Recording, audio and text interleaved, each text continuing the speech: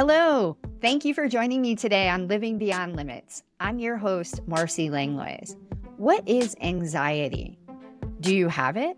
And if so, what can you do about it? This is a hot topic of discussion these days because it affects so many people around the world, and we're going to get to the bottom of what it is, what causes it, and 3 actionable steps that you can use today to start managing your anxiety. Believe it or not, most people don't know that they even have anxiety. That was true for me. I had absolutely no idea. Today, we're going to walk through what anxiety looks like so that you can find out if these things relate to you and get relief if it has been part of your struggle. According to the World Health Organization, anxiety affects 1 out of 3 people worldwide. 1 out of 3. I mean, that's significant. It's so incredibly common, and people don't even realize that they have it. So what is it then? The World Health Organization defines anxiety as excessive fear and worry with behavior disturbances.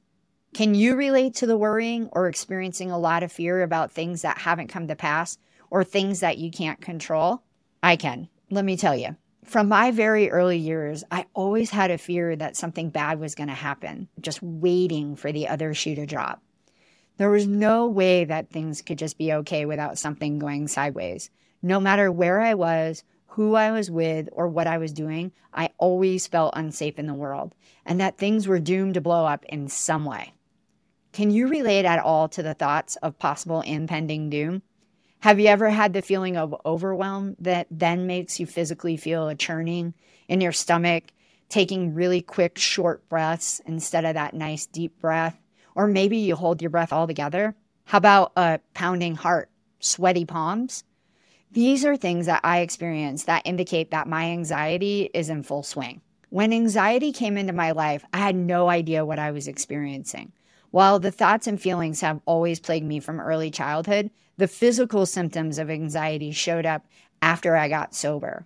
When it showed up, though, there was no way for me to deny that something was very wrong, because the symptoms were just over the top, frankly. I thought I was losing my mind. It would come out of nowhere, and I could be anywhere at the time. Very inconvenient and incredibly unpredictable. So imagine this.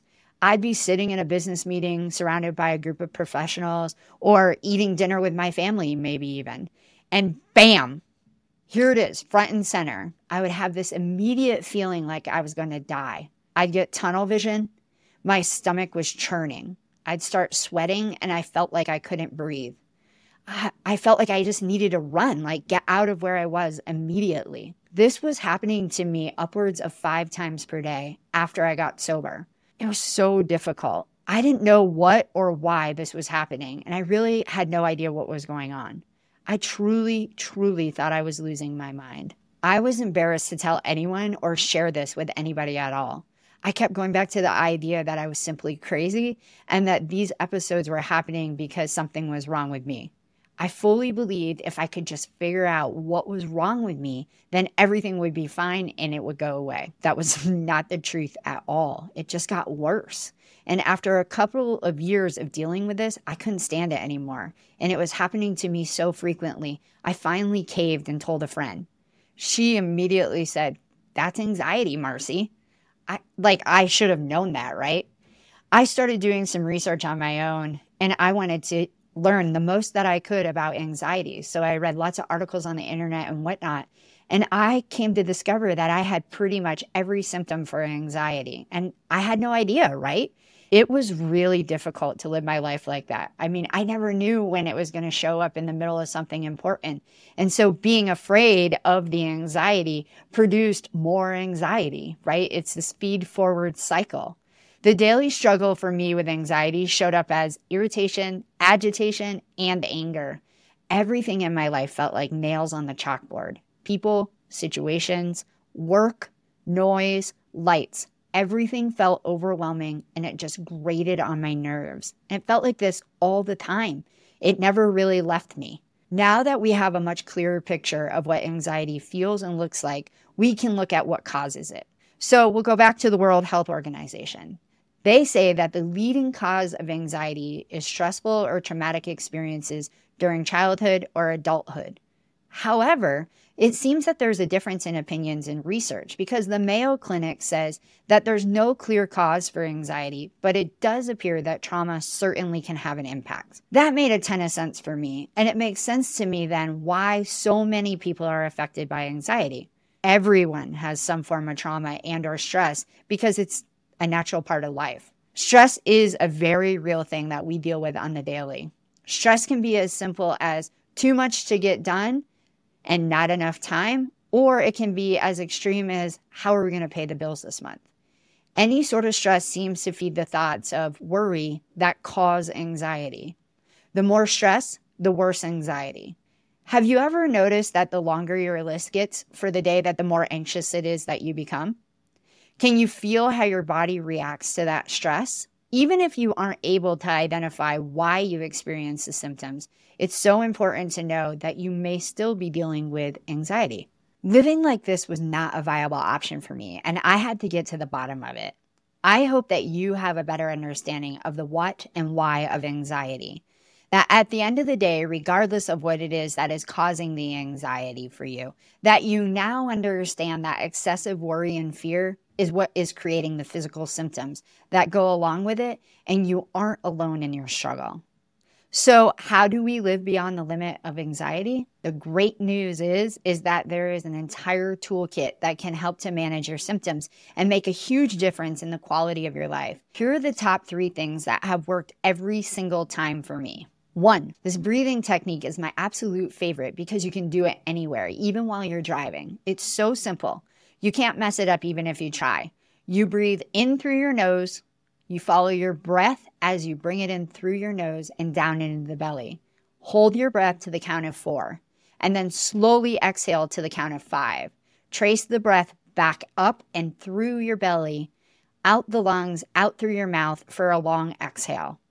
Repeat the breathing until you feel that your body comes back online and that your system feels more settled. Super simple, right? But absolutely works magic. So number 2, this is also really simple, but so helpful. Use your 5 senses to orient yourself. Wherever you are currently, just look around. Notice what it is that you're seeing. Notice if the sky is blue or cloudy. Pay attention to the shapes of the clouds if it's cloudy.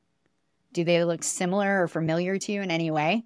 Notice the trees, or notice the city stoplights or the sidewalks, the cars and the people that are around you. Then move on to what it is you're hearing. Is there music on? If not, is music soothing? If so, turn it on. If it's quiet, notice that it's quiet. Is there a fan running? Pay attention to the noise that you hear around you. Then move on to feeling. And can you feel your butt on the chair you're sitting in? Feel your feet touching the floor. Feel your clothes as they rub up against your skin. And what do you smell? If you're inside or out, what do you smell? Do you smell the scents of the season? Do you notice a scented candle in the room? What do you smell? And pay attention to all of these things. The entire objective is to use the 5 senses to gather information so that you can pay deep attention to those things rather than the constant thought of worry. It refocuses the brain to allow you to come into a place of calmness and ease. It's like magic. It's like absolute magic. And number 3, last and certainly not least, is the practice of finding okayness in each moment, so much so that you're completely willing to immerse yourself in the now. If we go back up and we look at the definition of anxiety, it is excessive fear and worry. Fear and worry are often based in the future. So shifting into the present moment will move you from a state of fear and worry. Can you look at this moment and what is happening and see that everything is okay in this very moment? Say to yourself, I'm okay. Everything at this moment is okay. It doesn't mean I like it, I love it, or I want it to be this way forever. It's just that things are okay. It shifts you from that state of living in the future of fear and worry over things that you can't control back to this moment, which feels okay and relieves the anxiety. Every time you notice that the anxiety creeps back in, then notice what it is that you're thinking. Are you back in the future thoughts? And if so, then move your attention back to whatever it is that you're doing right now. If you're cooking dinner, then focus on cooking dinner. Chop the onion. Put the onion in the frying pan. Notice that you're doing that. If you're out with friends or people that you love, then be fully present with them. And again, notice how wonderful this is and how everything feels okay. Living in the present moment takes a tremendous amount of effort, but staying committed is so worth it. It shifted the debilitating anxiety that I had to lots of days having no symptoms at all.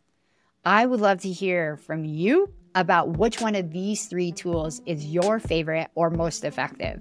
Of course, this isn't a complete picture of anxiety, but the beginning of how to shift things in a positive way if you are indeed struggling.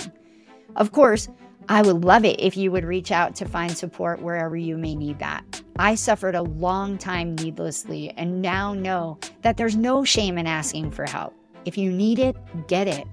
If you would like to reach out to me for a confidential consultation, please visit my website at marcylanglois.com under the contact section and fill out a request. If you found today's episode helpful, please share this with your family, friends, and colleagues.